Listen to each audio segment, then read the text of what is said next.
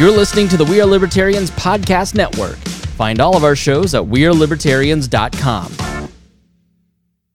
You're listening to the We Are Libertarians Podcast Network. Find all of our shows at wearelibertarians.com.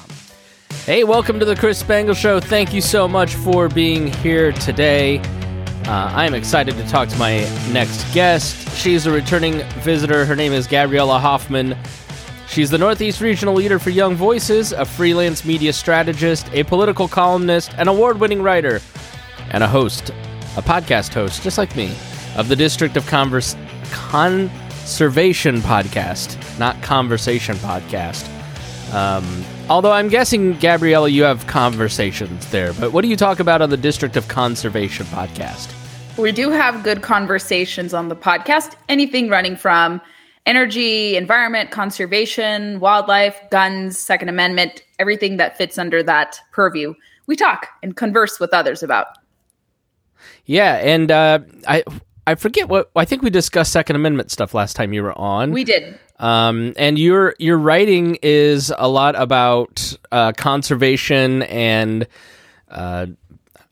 the word that came to my brain was wildlife, because I don't know, I just sort of associate everything outdoors with like Duck Dynasty.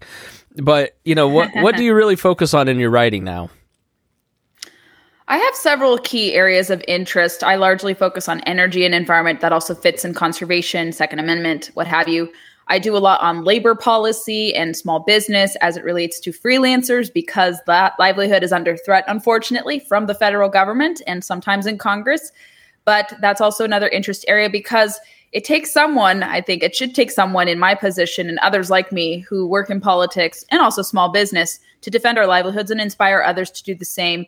And then whenever I feel like it, I also talk to candidates for office, elected officials, former cabinet members, and get their take on different issues. I can be generalist when I interview different people of significant, let's say, stature with that. So that's what I typically do. But I do have some key areas that I focus on, but I can almost talk about anything.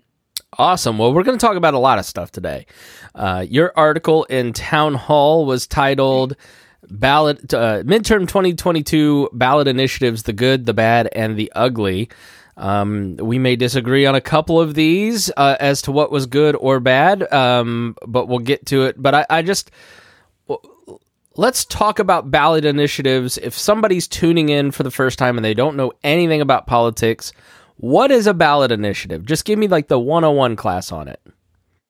A ballot initiative is an option for voters to decide whether usually amending their state constitution or state law to subtract or add different type of provisions. Sometimes it could be in the form of repealing a bad policy, counteracting what the state legislature has done, or maybe enhancing a measure that is already law, but giving it more, I would say, backup in that case. It can come in many forms. Every state has a different name for it. California calls their ballot initiative propositions. Then there's ballot initiative or constitutional amendment. It kind of varies in different degrees. So some could be constitutional amendments, some could be just overturning good or bad state legislation. And it comes in many forms. Like I said, different states have different names for it, but they can cumulatively be known as ballot initiatives in the general sense, or ballot measures. Yeah. For instance, one of the good, which is not on your list, but Alabama repealed slavery this past election cycle. So congratulations to Alabama for finally getting that done. Right. But because this stuff just kind of hangs out in the Constitution and then nobody messes with it until somebody's like, you know what, maybe it's time.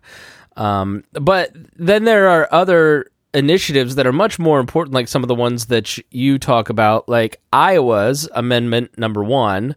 Can you tell us a little bit about that one? Yes, and it was actually overwhelmingly voted into the state constitution. The majority of Iowans voted in favor of that measure. I believe it was Constitutional Amendment 1, to basically codify Second Amendment protections in Iowa's constitution. 44 states actually have this measure codified into law. It's amazing they don't adhere to it. Many of those, if they include blue states or anti-gun states rather. But Iowa became state number 45 to enshrine the Second Amendment into their state constitution. It's no surprise, because the leadership all across the board has passed great legislation, the governors, for the Second Amendment, Kim Reynolds, who won re-election. So it's not surprising to me. And they're home to many different kind of gun manufacturers and outfits. One of my favorites is Brownells. I've worked closely with them, and I'm working on a little project with them as well to build my own type of gun. And so they're home to Brownells and other companies like it. So it's not surprising. And I think that was one of the few silver linings and good results in terms of major ballot propositions that came about. So that was, I think, a win for the Second Amendment, even if you don't live in Iowa too. So it was good to see Iowans vote that in. Yeah, this is interesting because the full text, as you've got written here, basically adds a new section, the right to keep and bear arms, and it closely resembles the Second Amendment language. The right of the people to keep and bear arms shall not be infringed. They affirm the right to recognize the fundamental individual right, and any restrictions of this right shall be subject to strict scrutiny. So we already have the Second Amendment on the national level. Why just copy and paste at your state level? What's the point of doing that? Maybe some maneuvers from the ATF, perhaps some executive orders may be coming down. So in the event of that, they probably want to shield themselves off of any bad federal policy making that may come from the executive branch. I think that's why they largely pass these measures, to reaffirm it, even though it's supposed to be adhered to because it's in the Constitution, obviously the Second Amendment. But I think it's to protect themselves from any changes so that the federal government can't just unilaterally tell the states you have to abandon Second Amendment provisions. So I think it's done in the event of any legal challenges, perhaps, that may come in terms of infringements to the Second Amendment. So I think it helps insulate them. And then obviously they're still going to have legal protections that they'll have to maybe exhaust some means if someone challenges it in the courts. I've already seen some news when we talk about the Oregon initiative, which was narrowly passed, unfortunately. We're already seeing some legal challenges. So maybe some gun control group may say, well, this provision is unconstitutional, so we're going to challenge it. And you see the alternative, obviously, with the gun control measure going into effect, putting magazine limits and caps on how many bullets you can have in your magazine and other restrictions for gun ownership as it relates to ammunition. And so I think it's just a way to codify it even stronger. And in the event that they have to go to court, they can lean in on the state law and say, well, majority of voters supported this and enshrined it further into the Constitution, and just use it as a buffer. I think that's largely why they do it. It could be seen as a symbolic gesture too, from the outside looking in, but I think it can come in handy, let's say, if any challenges to that ballot initiative were to take place, that could come. And I expect gun control interests may look to dismantle it. That's what they are largely trying to do in wake of the Bruen decision. Yeah, I think in general, you look at the First and Second Amendments, how many things just are not done by local and state governments or the federal government because they know it's not going to stand up to the scrutiny of the court, and how that ends up protecting people on the back end, just having that written down and following the rule of law. That's essentially what it is, absolutely. All right, so let's talk about Tennessee and their Right to Work Amendment. Can you tell us what Right to Work is first? Yes, so there is a lot of legislation pertaining to labor. If you're not familiar with labor, I could point you guys to resources, your listeners and viewers to resources. But in the 1940s, there was no protection for workers who didn't want to unionize. So I think it was the Wagner Act of 1946 or 1948 that pertains to the National Labor Relations Act. They put Congress passed a measure to ensure that workers can have the freedom to choose to associate freely or associate independently of unions. And that is why right to work legislation had come down the pipeline. So Tennessee was one of the first states to enshrine the right to work. Well, right to work it doesn't prohibit unionization. It just makes it so that workers can choose to unionize or not unionize. And it gives workers greater latitude to choose what type of work situation they want. And your job is not hinged on whether or not you have union membership. Like I said, it doesn't mean unions don't exist. I live in a right to work state in Virginia, and we have unions that operate here. It's just union membership is traditionally lower in right to work states. But different studies that come about say right to work states actually are favored even by union members, saying that they enjoy a better workplace, the better work conditions, and it forces them to compete with private sector jobs that are not unionized too. So I think what it does is It allows also for workers to not only not to have to be forced into unions, it also has protections for workers to make it easier for them to be able to say, I'm an independent contractor versus employee. You have those assurances in right to work states. You have more privacy measures as it comes to worker information that is not easily accessible and easy to be procured by unions. In non-right to work states, in unionized states, oftentimes unions can have your information available, even if you're not part of a union. So worker privacy, assurances that you can identify as an independent contractor more easily, and your ability to not have to be part of a union by coercive means are usually what typically defines a right to work state. And they also have a typically better business climate. Businesses are able to come here. They're often drawn to right to work states because it's a more business friendly environment versus unionized states. So that's kind of what right to work is in a nutshell.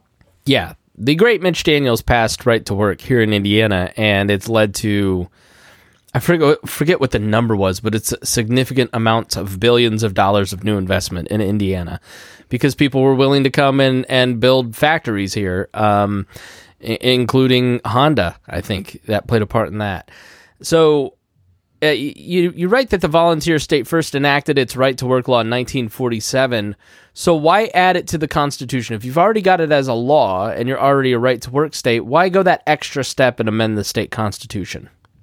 I suspect Tennessee is anticipating kind of like what I said about Iowa's constitutional amendment. I think because federal lawmaking is being handed down by the Labor Department, they have a rule currently being deliberated whether or not to change how the agency and kind of reform what the Fair Labor Standards Act is, although it's not really in their purview. That's a Congress thing. Congress is the one that can change worker classification law. So I think Tennessee is anticipating perhaps some federal rulemaking coming down with this proposed Labor Department rule to make it increasingly harder to identify and file as an independent contractor or 1099 worker. And so they wanted to clarify that. And I think, like I said, right to work encompasses a lot of things, and perhaps they want to have that to keep their IRS test in place and to also make it so a PRO Act that, heaven forbid, were ever to become law. Although I don't see that really happening with how Congress is likely being shaked out to be. I think they just wanted to, again, insulate themselves from any eventual rulemaking that would force them to have to go against the will of the people, go against their state constitution and say, we have this enshrined into law. This is a very popular policy. And if you do this, this is going to upend our business model and make people leave Tennessee and not want to start a business here or to work in our state. So I think they wanted to preemptively jump ahead any federal rulemaking that could potentially abolish right to work across the land. And I think if President Biden were to lean on executive rulemaking, or rather executive orders, which is something he has a penchant for, I wouldn't be surprised if he feels that he's being hamstrung, not being able to get Congress to push his labor agenda. He may use executive orders to say, well, I'm going to have 2 years of being essentially a lame duck president. It's going to be gridlock. Why not get rid of right to work? I wouldn't put it past him to abolish it or try to undermine it. So maybe Tennessee is anticipating those kind of maneuverings and saying, let's protect the volunteer state. Let's make sure our workers are not coerced into unions against their will, that if they're independent workers, they can negotiate their own retainers, their own salaries, and not have to join a union if they don't want to. So I think that's what we can kind of read into it, again, to make it stronger and to essentially protect the will of most Tennesseans. So if something is in a state constitution, does that nullify then the federal statute or federal requirement? Or because I guess it was always the states created the federal government, and therefore the federal government was supposed to be subservient to the states, but somehow we've ended up where the federal government trumps whatever the states do. So how does that work, where if it's in your state constitution, you can kind of just kick those rules out of your state? I think so, because as it is understood in the Constitution, I think this falls into the 9th and 10th Amendment, where it's not explicitly stated in the Constitution that the federal government has the authority to do this. I think it's left to the laboratories of democracy, to the states. So I think in many, let's say, cases, judicial cases, unfortunately, the First Amendment argument to protect right to work hasn't really stood in court. When challenges to California's AB 5 were presented, they kind of rejected the First Amendment right to associate perspective, or rather a position there, and said, well, you need some more substantial evidence beyond that. That's not enough to say that you're an independent worker versus employee. And so I think it's kind of this gray area. Certainly there are laws in the books in Congress, but I think it's not wholly defined. And I think it, like I said, it falls under kind of federalism that the states can exercise this. It's left best to them. And as you stated, it should be left to the states ultimately to decide what policies they want, not just have this top-down approach. But any question or any kind of uncertainty over what federal power looks like, that's where the states can come in and decide the different policies. That's why different decisions were handed down by the Supreme Court to return issues to the state. And we see this outside of right to work, that across other issues with how the Supreme Court is made, I think they'll rule more in favor of federalism and not so much a top-down government approach. So I think this is where the Supreme Court potentially could look to say, like, can you force all workers to be employees? I don't know if the Supreme Court is going to hear challenges to California's AB5 or the PRO Act, because the PRO Act has not been passed into law. But if, let's say, this federal rule goes into place from the Labor Department, the Supreme Court is, I think, comprised of jurists who are going to say, well, maybe this is against federalism, or perhaps it's not so much a First Amendment ground, but maybe they overstepped their bounds with the National Labor Relations Act and trying to federalize everyone as an employee. So I think this issue, in line with the founding and in line with the Constitution, should be deliberated by the states. I think a federal policy does not work because every state is different. You can't, impose one policy from Washington onto every state. And I think people are realizing that. But I think also judicial precedent and also just rulemaking that I've seen, especially with this back and forth over independent contractors, they've often said it should be not decided federally because the federal government has overstepped its bound. The Wage and Hour Administration has exceeded its bound on this case oftentimes. And so I think they're going to be leaning on making this like a, federalism issue and leave it to the states rather, and just go about keeping in line with an economics reality test, which makes it easier for workers to be independent contractors rather than, like I said, imposing a federal rule over whether or not a worker is an employee or not. So I think it's gone back and forth. President Obama did this previously, and his surrogates in the Labor Department and the sub-agencies over there, they were punished and kind of reprimanded from the courts for using too much federal force in compelling workers to identify as employees versus independent contractors. So from what I've seen legally, from what I've seen in different decisions and just how it's articulated, and with that amendment through the Wagner Act to the National Labor Relations Act, or the Fair Labor Standards Act, rather, or I think it's National Labor Relations Act, actually, which protects your right to work. As it is understood, I think Congress has basically said you have a right to work. And so states can decide whether or not to do that. So there's already a lot of evidence to support kind of a federalist approach there. What does the government care whether I'm a W-2 or 1099 employee? They want to extract more revenue from you. Okay. That's all the right. goal. They're relying on me to report my income accurately as opposed to my employer doing it.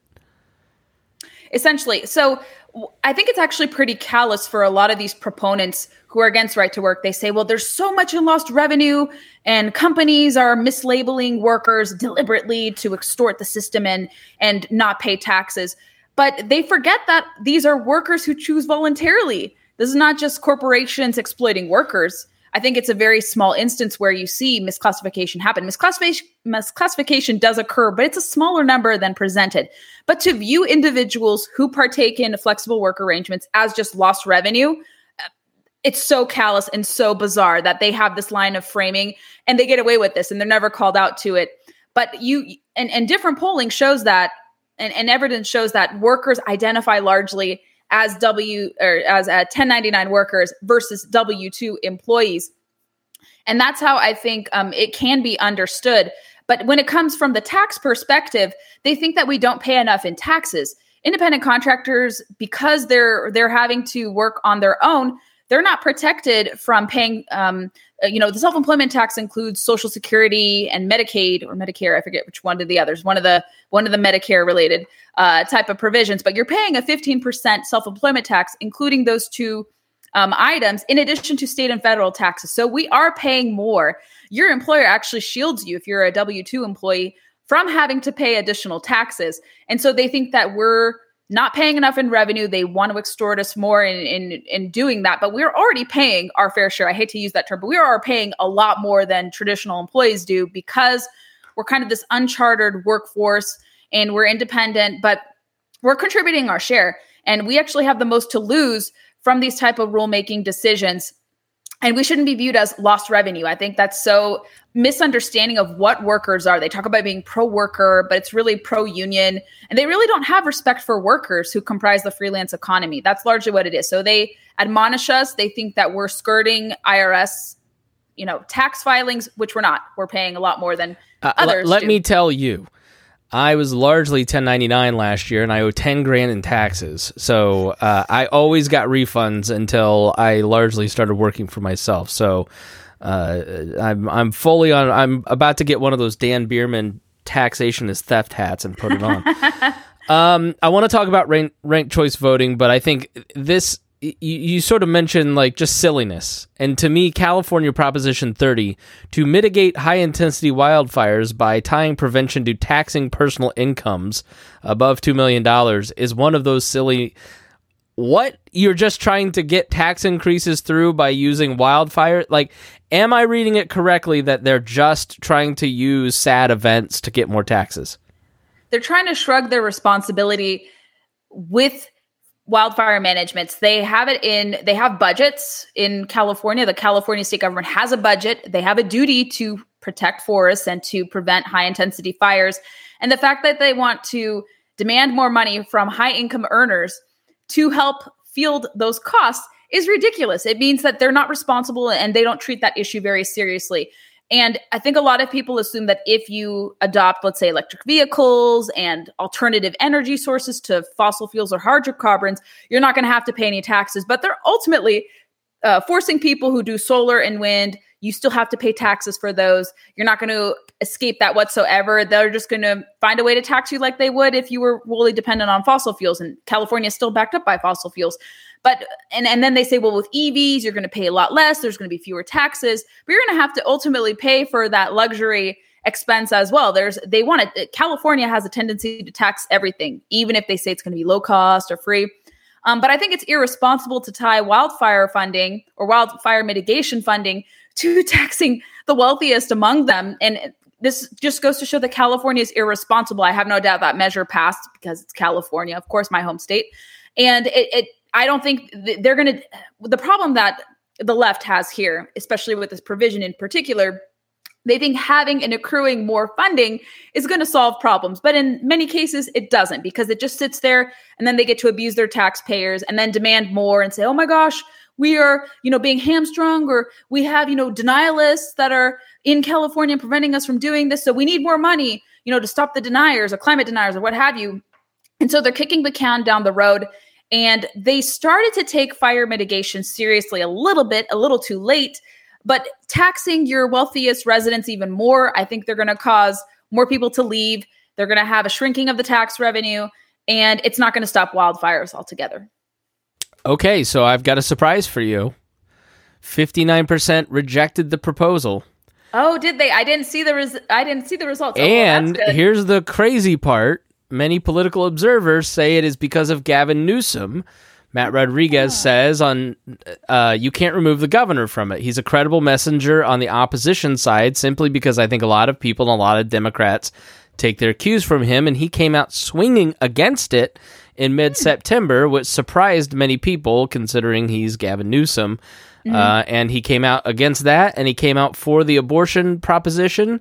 Naturally. Right. And so, there were 5 states that all of the constitutional, even in Kansas earlier this year, all of the places where the constitutional amendment has been tried to codify state constitutions for abortion have failed.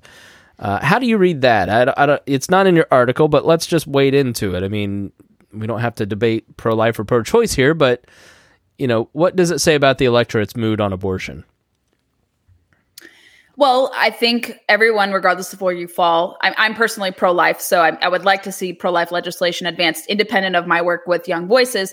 But I think it goes to prove that reversing, or rather overturning Dobbs, returns the issue to the states, and people will vote their conscience, and they're doing that.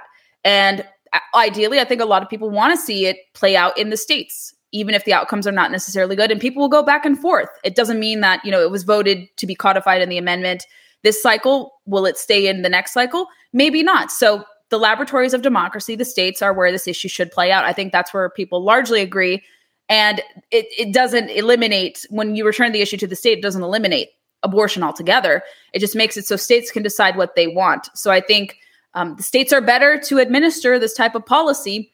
And I think the pro-lifers will be energized going forward to maybe counteract that, maybe propose a counter ballot measure of some sort, or maybe they'll work in their state legislature to counteract, ballot initiatives. That's where things can play out. You can overturn a ballot initiative depending upon the latitude your state legislature has.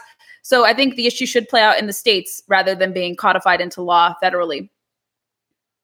All right. So you wrote in the bad, Nevada's ranked choice voting, the question 3 in Nevada passed 53%.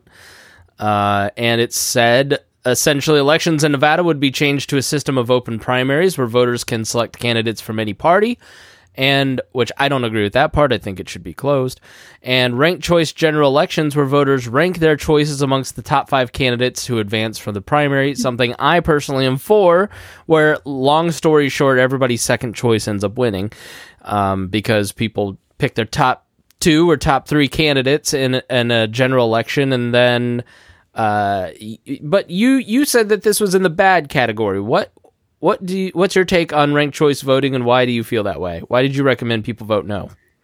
Well, I feel, and I explained even a little further, I have kind of a mixed position on it more ideally, but I was nervous having seen what happened in Alaska, how it kind of favored the Democrat over some of the Republicans, although the Republicans they put up were not the best people. And I've heard that this lawmaker in Alaska, the at-large delegate, she kind of models Don Young. Obviously, a unique case there, but I'm a little concerned about this being like a general election method of voting.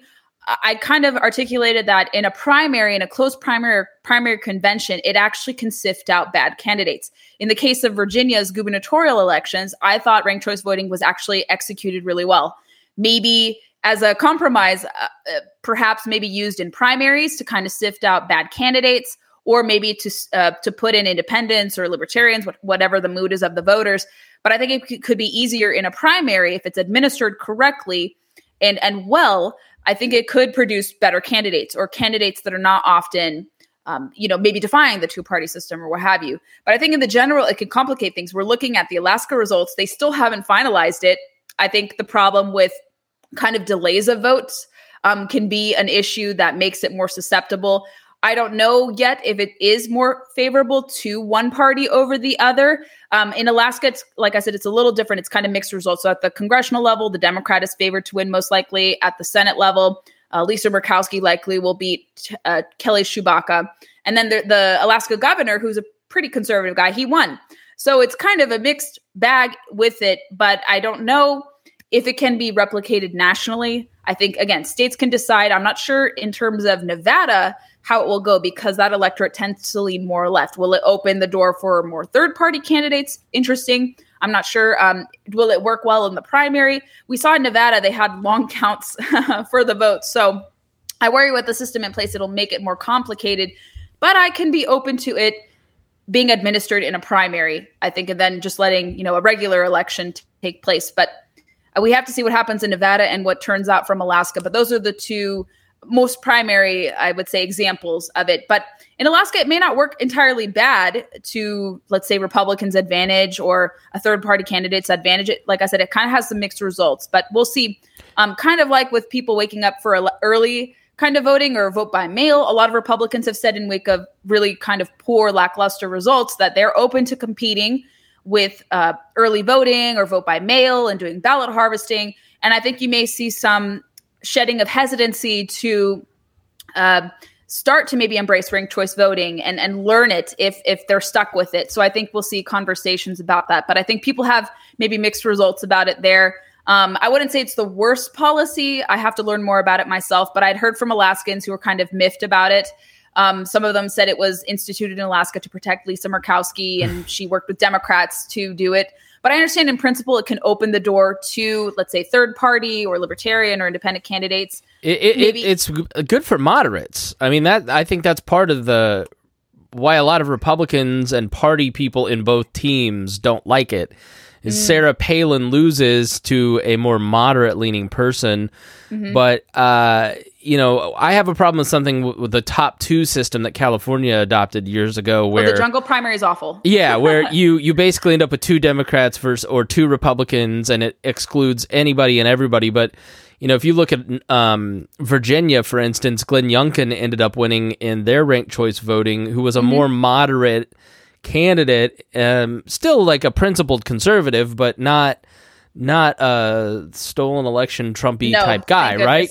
Right. So I do agree with you that I think parties are essential for providing.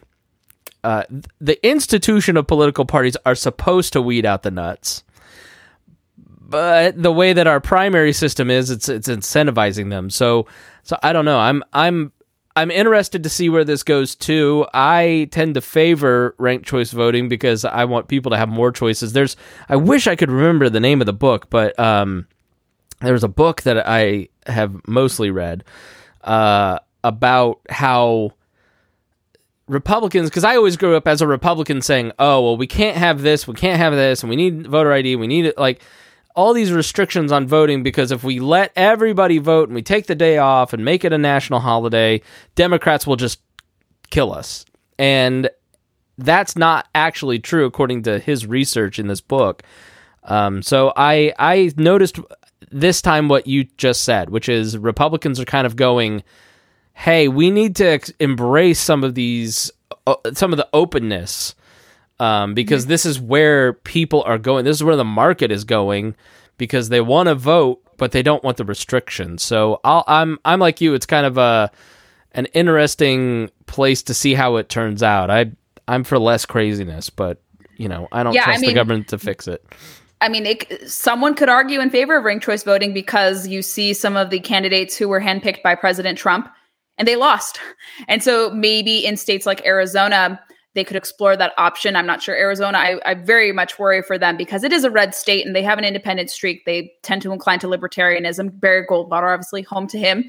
And so maybe they may look to adopt it maybe in a primary contest, kind of like what Virginia did in terms of selecting their future nominee. So maybe like a hybrid approach, like maybe in one election, they can do it to weed out kind of the crazy candidates and then maybe go with a conventional election in the general and then adopt some of the other kind of openness with elections. And I mean, I have no problem early voting. I voted early in person because I was like, I don't know what I'm doing election day. Maybe I'm traveling. Maybe I have some appointments or maybe I have some meetings or things to do. And so for me, I was fine with it. I saw that my ballot was counted. It was very safe. I presented my ID. No problem. Was able to vote. And I think in the state, so like Florida, Republicans led in Miami-Dade County by like 6,000 votes. They mastered vote by mail. There was lots of early voting, and Ron DeSantis won by nearly 20 points. And so they got it figured out. Georgia had also made improvements. They had early in-person voting, vote by mail. It seemed very secure. And so states can make improvements all the while, not alienating people and opening, creating openness with elections more so, despite what Democrats have said about it. So, yeah, I think Republicans see that you can't just have an election day. And I think in the past, Republicans used to be in favor of vote by mail. I was seeing some friends from California post that this is actually something we've done before. We used to be really adept at this. I don't know why we stopped. And then people are seeing these different congressional seats in California flipping back to the Republican column because they're doing ballot harvesting. They're doing vote by mail.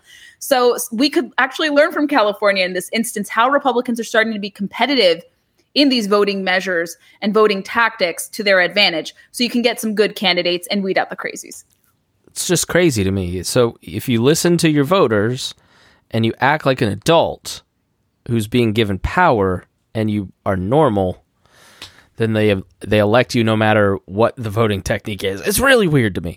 All right, the last one is the ugly, which is Oregon Measure 114, which passed barely in a squeaker at 50%. And a yes vote requires permit issued by local law enforcement to buy a firearm. So you have to ask your local police department to buy a gun. It requires photo ID, fingerprint, safety training, criminal background check, and fee payment to apply for a permit. And it prohibits manufacturing, importing, purchasing, selling, possessing, using, or transferring ammunition magazines capable of holding more than 10 rounds, and makes a Class A misdemeanor violation if you do. That sounds really, really restrictive. It is. It absolutely is. And it goes against where the trends are going. I would think with the Bruen decision that people, and just even... Which was what? Which was to basically overturn the remaining may issue provisions that create obstacles to obtaining your concealed carry permit, so you don't have to jump through the hoops or pay additional fees that make it harder for you to be able to do that. So you can go and apply for a permit. There's no reciprocity yet. I hope there is reciprocity in the future. I think a lot of gun supporters and Second Amendment supporters would like to see that, but slowly but surely we may be working to those ends. But Oregon, of course, is an interesting state. It's definitely leaning towards the gun control side. That's typically what it is in the West Coast. That's where they've gone politically, unfortunately. But I think there is some pushback to those policies. However, I think the gun control side was more animated to vote, or maybe people didn't understand what this is, or it was phrased in a certain way as gun safety measures. But it almost makes it seem like it's New York. And I couldn't recall exactly how Oregon compared to New York. Oregon has always been slightly more favored to the Second Amendment because of just the hunting heritage and the rugged nature to living in Oregon. But this almost seems like more draconian than New York. Like New York has now had to comply with overturning gun control measures. They're very reluctant to do so, but it makes it seem like Oregon is going to have, after California, one of the strictest laws in the books. And this is done under the guise of so-called gun safety. But I think making it harder for people who are legally going through the hoops to own a firearm. And I think there's a lot of legal recourse to be made to challenge whether or not to charge people, kind of like a poll tax, to charge people to own guns, creating those obstacles. That's not going to have any impact on reducing crime. It's not going to stop mass shootings. It's not going to stop bad actors from obtaining guns illegally. Oh, sorry. Hold on. I'm going to decline that. You're okay. My apologies. Sorry about that. I was getting a phone call. My apologies. So where I was. So I think kind of instituting like poll tax measures to make it harder for people to purchase guns does infringe on the Second Amendment, your Second Amendment rights to own a gun. You shouldn't have to pay a fee to be able to do that. I know in Illinois that's been struck down. So there's a lot of legal challenges that are going to come with this. And restricting magazine size is known to not have any impact on reducing crime whatsoever, because mass shooters, they could have legally compliant magazines and they just fill it up and restock it. Versus, having an extended magazine that has more than 10 rounds. And so a criminal who is intent on enacting mass carnage is going to refill their magazine and reload their gun. Doesn't matter what the magazine limits are. They're going to resort to means under the legal confines or what their legal confines are. So I don't see it as a means of reducing crime. And they say this is going to create a safer environment. But Oregon, with its gun control policies, has become a very unsafe place. And this is going to add to that. It's going to strip Oregonians of their right to be able to either own the gun without having to go through hurdles, and then obviously having to get permission from the local police department is asinine. That shouldn't be happening. And there's judicial precedent to overturn these type of measures. And I know in wake of this passing, there have already been legal challenges filed. So I don't think this is going to be, I would say, I don't think this is going to be intact. I think it's going to be challenged. And I think there's a lot of evidence there to repeal these type of bad measures, because people could say it will have no effect on crime reduction, and also it infringes on the Second Amendment. So it's amazing to me that they still fiddle with this. They don't learn. They don't see that the trends are moving against this, even with mass shootings being profiled more, and they're horrible events. Nobody is saying these are great events. These are horrific events. But people are seeing that the remedies, or so-called proposed remedies to stop mass shootings, do nothing. Rather, they criminalize people who want to own guns legally. And that's the common refrain that we're going to see. And so this law has to be challenged. It sort of defies logic, right? Because if the police are racist and then you want to create a more equitable society, and if you're a black person that wants to go get a gun, you're less likely to get one, leaving you more at risk in high-risk neighborhoods. Like, I don't know, that doesn't make any sense to me. It's just like we're not thinking this through. So yeah, I won't ask you to comment on that if you don't want to. But I just, like, there's always these weird things where liberal logic sometimes just falls apart when it comes to the application of this stuff, because the very people who need self-protection the most in the most dangerous areas of the city are going to people who discriminate against them the most and asking for permission. Okay. Yeah, and it goes against trends. I think in terms of the significant growth in gun ownership, it's Black Americans. 58% in the last year. They're the ones who are picking up firearms because they're distrustful of law enforcement in many instances. They see that they don't want to be victims. They want to be able to empower themselves. Women too, Asian Americans, every different voting bloc, or every different demographic rather, is wanting to arm themselves in a legal fashion because they can't really count on law enforcement. Law enforcement takes a long time to respond to phone calls. And people are realizing you're your own best defense in many cases.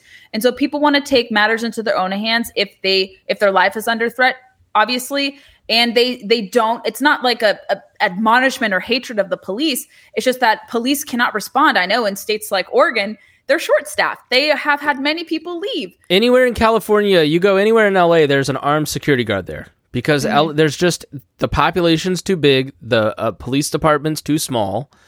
And people logically realize that if somebody breaks into your house and you're in danger, they may not show up for 45 minutes. Like, exactly. They didn't show up and quell riots in 2020, right? Like, they have no constitutional responsibility to respond to your 911 call. Doesn't mean that they won't. I'm just saying that they, it's just people have figured out that if you live sort of where I live, I'm 20 blocks north of the Circle in Indianapolis, essentially. And it's a nice neighborhood. It's a mixed everything, class, race, income neighborhood. Not many people here don't have a gun. and I'm sure they mostly voted Democrats. I just think it's sort of like people who live in rural areas just think, oh, those people who live in the blue areas are, no, it's the people up at 75th in Pennsylvania in Meridian Hills, the police respond to them. They're the ones that don't have guns and want to tell all of us down here how to live. So, but yeah, it's very interesting. Well, you've been more than generous with your time. I love talking to you. You always have so many different interesting points when you come on the program. Gabriella Hoffman, please tell people where they can follow you at Shameless Self-Promotion Time. Young Voices website. You'll find all of my past appearances, articles there. My website, GabriellaHoffman.com, is kind of this center point where you can see all of my social media links: Facebook, Instagram, Twitter, YouTube, District of Conservation on Apple Podcasts or wherever podcasts are played, Independent Women's Forum, my Conservation Nation video series with the Committee for a Constructive Tomorrow. Lots of places you can find me. Would love to engage with you guys. And as always, Chris, thank you for having me. It was fun to talk to you today. Absolutely. And thank you so much, listener, for joining me today. If you learned something, please share it with your friends. It's the best way that you can support your favorite podcast. Thank you so much. We will see you again soon.